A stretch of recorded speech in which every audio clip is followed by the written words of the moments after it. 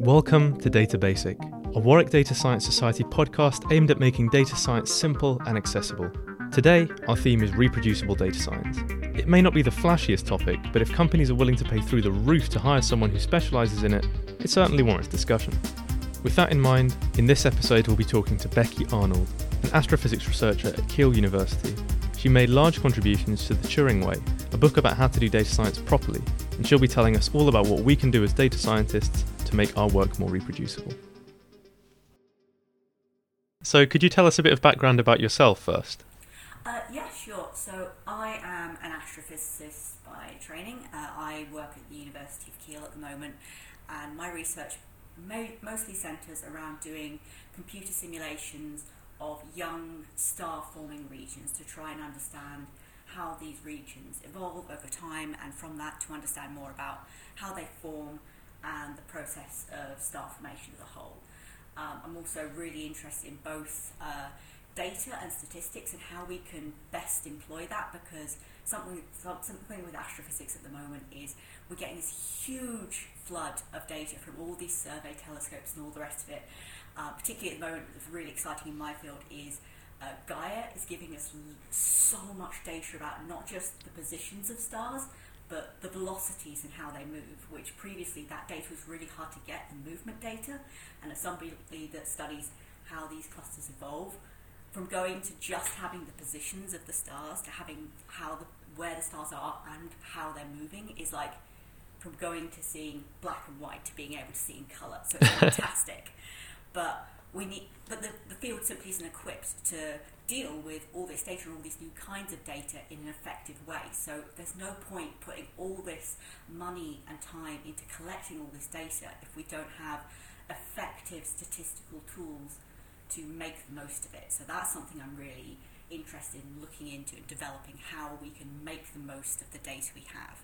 And the other field that I'm really, really interested in is programming, and how more and more programming is something that is not just a tool for research, it is the research, because you get your data but you have to analyse and process that and come to your conclusions. And the code we write, if you do coding, or even if you just use software to do it, like something in more of the softer sciences is more common, but even so, how we analyse the data is so vital. And particularly with coding, people don't generally have a good education in coding if you're a researcher. Like when I was an undergraduate, I had coding classes, but not many. They were mostly like, this is what a for loop is, this is what a while loop is, go have fun. There's sort of information on coding, but no information on how to like code well, which, given that is like 90% of what I and a lot of people in my field do, is kind of a major gap. So I'm really interested in how we can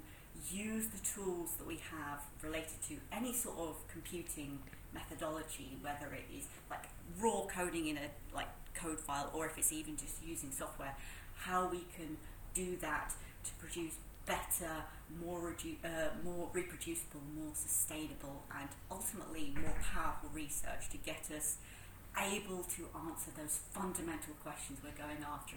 How does the world work? Or if you're in a more practical field than astrophysics, like how can we improve it faster? So yeah, those are the sort of three main things I'm interested in, like astrophysics, statistics, and like software.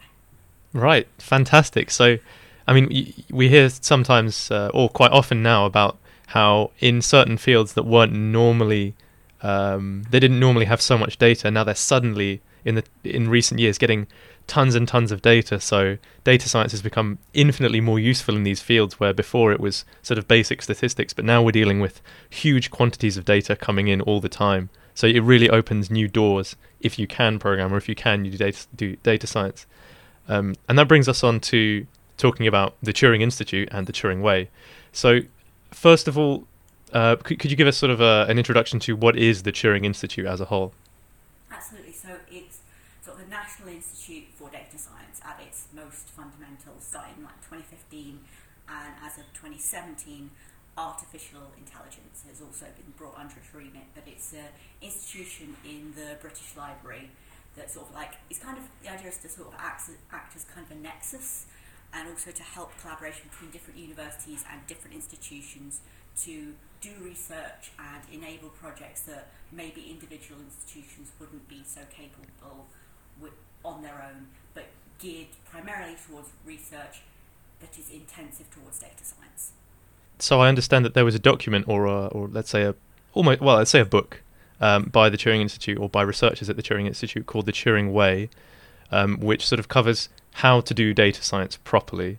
That's certainly my initial impression of it. Could you give more of a overview of what the Turing Way is and who's it for, and what was your involvement in its construction, I suppose? Ebook is kind of the best description of it, but it's available in different formats. There's sort of like a website where you can sort of click through it in a fairly typical fashion, and it exists as a guide for reproducible research and a number of other things. It's involved with sort of creating research projects and managing them in an effective way. The project was developed by Dr. Kirsty Whittaker at the Turing Institute, and she essentially got a load of people together inside this project to put together this resource. And at the start, I was one of the sort of main people involved with just producing like chapters and just information to go into the book to get the project off the ground, with the idea that in the future, as it's an open source project, more and more people could contribute to it, could improve upon it, and it would sort of take flight on its own. As you can see on the sort of GitHub repository, more and more people from around the world are sort of contributing to it. So that's right. What exists. In terms of target audience, it's mostly geared towards researchers. So the idea that if a researcher is like, I'm a researcher and I want to do better research, I want to make my research more robust and more sustainable, but I have no training on this. How do I do this? So what are the things that I can do? What will those get me? What would be best for what I want to achieve for my specific project? So that's kind of what it exists to do. So in the previous answer, you spoke a little bit about GitHub and reproducibility in research. What do you really mean when you say research is reproducible? Or what do you mean as I want my research to be more reproducible? Okay, so if somebody has done some research and another researcher is out there and they read an academic paper sort of saying, okay, this is the methodology, this is the sort of results, there is a and they want to reproduce those findings. They want to test them, or they want to extend them, or whatever. There is a big gap between having just a PDF file with the sort of outline of how the research was done and the actual ability to reproduce those findings.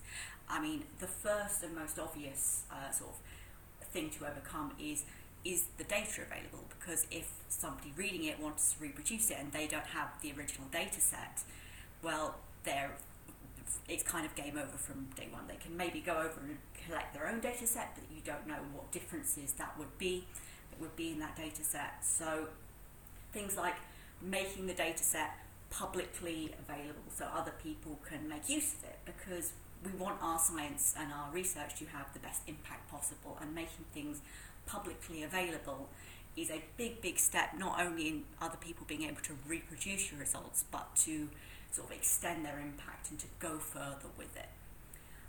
Another thing about reproducibility is there is a large gap between, say, a method section in a paper, which may be a few pages long, maybe, and the months and months of work that a researcher or a team of researchers did to actually produce all the pretty results and all the conclusions in the later sections. There is those couple of pages of methodology is kind of the idea of an academic paper is, okay, people should be able to reproduce from this, but it's just not adequate, a couple of pages of explanation of methodology.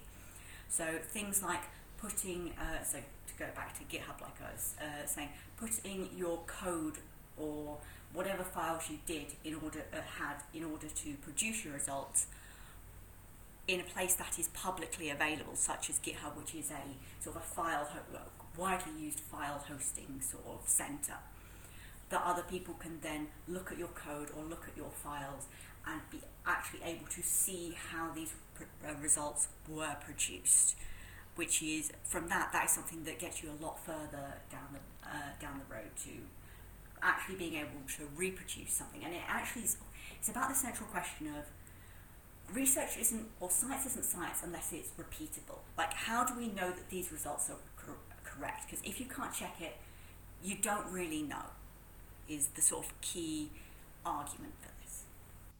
Where would you say we currently are with reproducible research, and what are the current problems? What are the sort of problems we're facing right now? I would say one of the biggest problems that we're facing is when researchers typically have 1,001 things they need to do.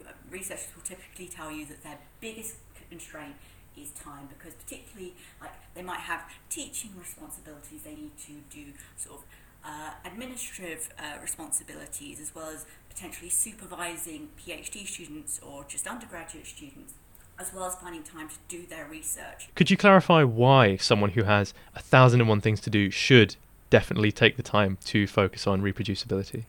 Yeah, absolutely, because fundamentally, as busy as everybody is, they don't have time not to focus on reproducibility, because nobody has time to spend 5 years of their life on a project ultimately to find out they were going down completely the wrong path in the first place. And there have been examples of this where like a single plus that should have been in a minus in a chemistry code caused a whole bunch of fascinating results to come out of that simulation, as you would expect, because very, very unexpected results, which led to ended up in 5 retracted papers down the road, which it was a huge thing, and so much time, so much research, people's careers, because it was a fascinating and important result.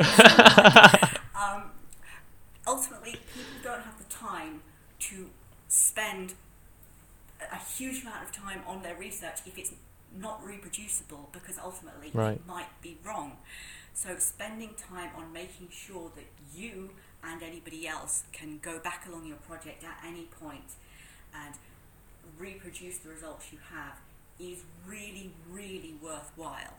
And also it's important for other aspects as well, because making your research, like making your data publicly available or making your code publicly available, that's something people can find and make use of and incorporate into their work, which leads to more citations for a researcher, which if you're a researcher that's just trying to get your next postdoc and to have a job next year, having more people know your name, making use of your research can be really, really helpful career-wise as well.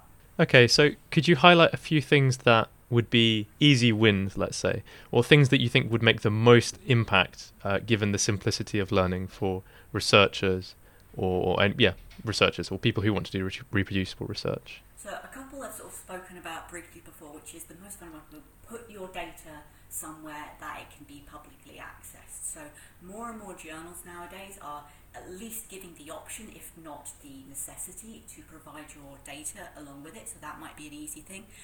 It could be that your particular discipline or your subject has repositories that are geared towards your sort of data set. But if you are in a situation where there's no obvious place for you to put your data set, somewhere that I would really encourage you to talk to is your university library, because librarians don't just deal with books, they deal with resources, and making those resources findable and available and easily usable, and very, very highly trained people that will most likely be very eager to help you get your data set perhaps into a format, or even if it's already in an format, just making it somewhere that people can make use of it and can find it. So they would be good people to talk to. I've said about putting your code or whatever files you use online. GitHub is a really good repository for that. Something I would also follow up on that is GitHub also, when you create a repository and put your files on it, gives the option to add a license. Do that. It's easy. There's a drop-down menu. Use a Creative Commons license or an MIT license, which basically gives people the legal right to then download your data or your code and to change it, to make use of it, to do whatever they want to do with it, which again allows your research to go further and be of more use ultimately. In terms of easy wins, another one I would say is documentation, because there is nothing that hurts my soul more than seeing somebody's like, I've made my data publicly available, and it is just text files full of columns and rows of numbers. Yeah, there's no metadata to the data, so you have to ask them, what is this? What is this column that's called reg? And it's just some trues and falses. I have no idea. Yes, or even what units is in.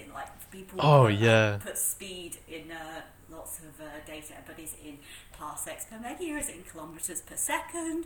What is Yeah. it? So things like that. There's this really funny and kind of tragic YouTube video called the Data Sharing Panda or something, and it's about this poor postdoc that's trying to do some reproducibility, and they eventually managed to wrest the data off the original writers of the project, and they said, okay, this column's called Sam and this column's called Sam1. What does that mean?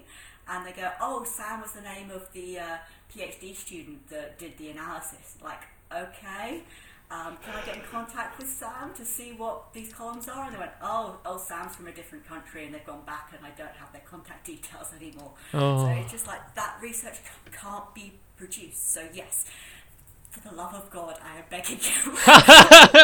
It takes 2 lines. This is what it is. This is the units. And that's for the data set itself, but for the code or the files, a README file, which is just a text file. Just put a text file saying, because when we do research, questions evolve, things happen. Often projects end up in kind of a mess where you've got things that didn't really work out, or you've got just kind of files everywhere. And if you're somebody that comes across this and is trying to reproduce the results, imagine just opening poor innocent eyes onto the mess and the wreckage of a research project that has been like years down the line, and it's just an absolute like spaghetti tangle of things. Oh no! A README file, because it happens, and it's so easy. And and you know what all the things are. So a README file of just like, okay, these are the files you need to pay attention to.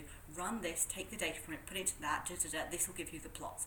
Things like that, which will take you so little time to write because you know it, but will make an enormous improvement to the reproducibility of your research. So yeah, that's something I would really, really advocate for people to do. Those are the 3 things: your data, your metadata, and your code, or your files. Just making them publicly available are 3 huge steps forward, and none of them take that much time.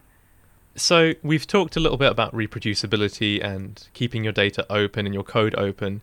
Now, this reminds me of something called open source. So could you explain what open source is, and what are some of its positives and negatives? So open source is about making things publicly available and publicly usable. So most commonly in researching open source software. So if I write a code to do a particular bit of analysis that could be useful to other people in my field, making that available so other people can download it, maybe make changes to adapt it to specifically a particular problem they're trying to make use of, and generally sort of improve and build upon the project. But it doesn't have to be niche little things for a specific discipline or a specific field.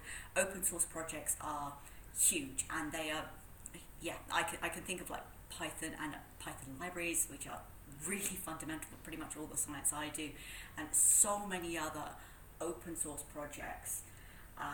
So these things are obviously, in terms of positives and negatives. On like positives, yay, everybody can make use of the valuable things, and everybody can have tools to enable them to progress faster, whereas if they didn't, everybody would have to produce their own versions of these tools, and just everything would be infinitely slower. So there's that, and also in terms of positives, by making these things open, other people can correct bugs, can improve upon other people's work, can make the tools more robust than any one single person can do on their own. In terms of negatives, I guess in terms of why somebody might contribute to these things, it's an investment of time, obviously, and we've spoken about how precious time is and how much it can be work in order to clean up your project, make it sort of in a state where not only other people could reproduce it, but use it within their own work is a big time investment. And it can be a trade-off, because do you really get much out of that personally? And increasingly more and more, because there's been this big push to make software citable, because it is a valuable scientific output that other people can make use of. But historically, software hasn't been cited, which in terms of, if again you are a researcher, you are eyeing the end of your contract and looking at getting a new one in a competitive field, Do you want to spend the time it'll take to get your project in a way that other people can use it and improve upon, if you aren't going to get any sort of academic credit for it? So that's a big incentive against that, and versus spending time on your own research. One thing about open source that people can sometimes be scared about is it's quite daunting to go into an open source project that's been going on for a while and try and make their own contributions. Tell me a little bit about the culture of open source and some of the things that, well, I know that you're not a huge fan of every single thing in it, so could you tell me a bit about why that is? I would say the culture of open source projects vary very, very widely, because, all sorts of people run open source projects, and some of them are very nice and friendly and welcoming, and some of them are not. So which again, if you are a new person trying to there's this cool project and I think I can make this little improvement to it, okay, I'm going to suggest this to this project. Sometimes people aren't nice. Sometimes people go out of their way to be cruel to newcomers, and it sucks. And honestly, my advice is, those people are not worth your time. Just spend your time and effort, unless you absolutely have to for some fundamental reason, on someone who is worth it. Because there are so many welcoming and kind and inclusive communities out there that have their projects that they love and they want, and for new people it's come and join us and help us with this thing, that have those supportive communities. Seek those out, because those are the ones that are actually worth your investing your time in. So the culture of open source varies as widely as people do, I would say, and it's very, very easy to be daunted, because I have seen people just go out of their way to be cruel to newcomers, but I've also seen people go so far out of their way to be kind and to teach people that are new and don't really understand what they're doing, the ropes. So if you are a newcomer, I would say be persistent and don't let it get you down if you are unlucky enough to deal with unpleasant people, because there are good people out there. You also mentioned about how somebody would get into it. There are a number of sites like First Timers Only and Code Triage, which exists to give people easy routes into open source projects. So easy little issues that you could look at, this documentation's no good. Can somebody make a small change where you're just fixing up things, some documentation to make it a bit clearer or to remove some typos? So it's a nice, easy, bite-sized thing to learn on. So those sort of resources, and also just how to get into Google, how to get into open source projects, things like that. People want people to be involved in their projects by and large because they love them and they're proud of them, and people devote their lives to these sort of things, and it can be fun. It can be fun to have, there's these problems, little tiny problems, how can I go about solving these? So there are routes in, and like I said, First Timers Only and also Code Triage are good places to start for people that are interested in this sort of thing. So I understand you're in research software engineering. Could you tell us more about what that is? Research software engineering essentially is a field, is kind of a way to put it, that is rapidly developing, particularly in the UK. The UK is kind of considered a world leader on this. That it essentially goes, biologists aren't taught programming. Physicists aren't really taught programming in any great detail, or software, or how to analyse data. It's more about focusing on biology or physics or whatever. I've said before about how coding education, undergraduate level and even postgraduate level, is very, very limited compared to the amount it actually is actually involved in data science and just in research in general. So research software engineering essentially goes, we will have people that know a lot about coding, and researchers that have a coding project that they don't really know how to go about, or they have questions about how to improve, can come to them and say, this is the scientific problem I'm trying to solve. How do I turn that into software or a coding problem, and how do I solve that? So, or even, for example, if somebody has a simulation they want to run and they can run it on their laptop, but then they need to run it on a high-performance computing system for 10,000 times, to make it 10,000 times more powerful if they've got their little small one working and they need to extend it. So that may be something they have no idea how to do. So being able to go to somebody who knows a lot about software engineering and enough about research, sort of the ins and outs and the sort of considerations that need to be made, but isn't a biologist or a physicist or a chemist or a social scientist or whatever, but knows enough about the methodology to be able to take what they know about software engineering or just coding in general, and to take what the scientist or researcher knows about their field and to put them together to create solutions in order to advance the research better. So increasingly at universities, groups of research software engineers are being developed, and like Sheffield was one. I was actually a member of the Sheffield Research Software Engineering group for a while, and others. So these groups are growing, and they're growing internationally as well. It's actually something that was developed by the Software Sustainability Institute. It's actually at their sort of annual conference where the term research software engineer was first sort of developed. So yeah, it's something that is definitely growing and is been immensely popular and has been immensely oversubscribed in my experience, because a lot of researchers, like I said, want to do good coding practice and want to do their research well, but they don't know how. So having these groups of people that know about these sort of things that are available to answer those sort of questions has been tremendously valuable, I think, and will be tremendously valuable into the future. And so what are some of the opportunities at the Software Sustainability Institute? So the Software Sustainability Institute runs a fellowship program each year. I was a fellow one year back in 2017 or something. I don't remember. God, it's been a while.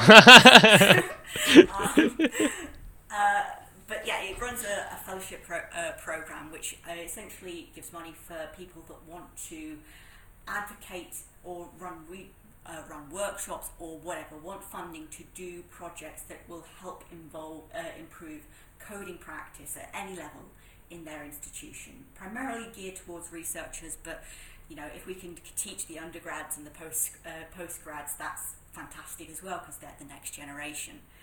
It also runs the software carpentries, came out of the Software Sustainability Institute, which essentially tackles that problem I was talking about earlier of people being taught how to code but not being taught how to code well, or what good code looks like, or how to approach a big research project in a way that is sustainable and won't collapse under its own weight into a big pile of tangled spaghetti.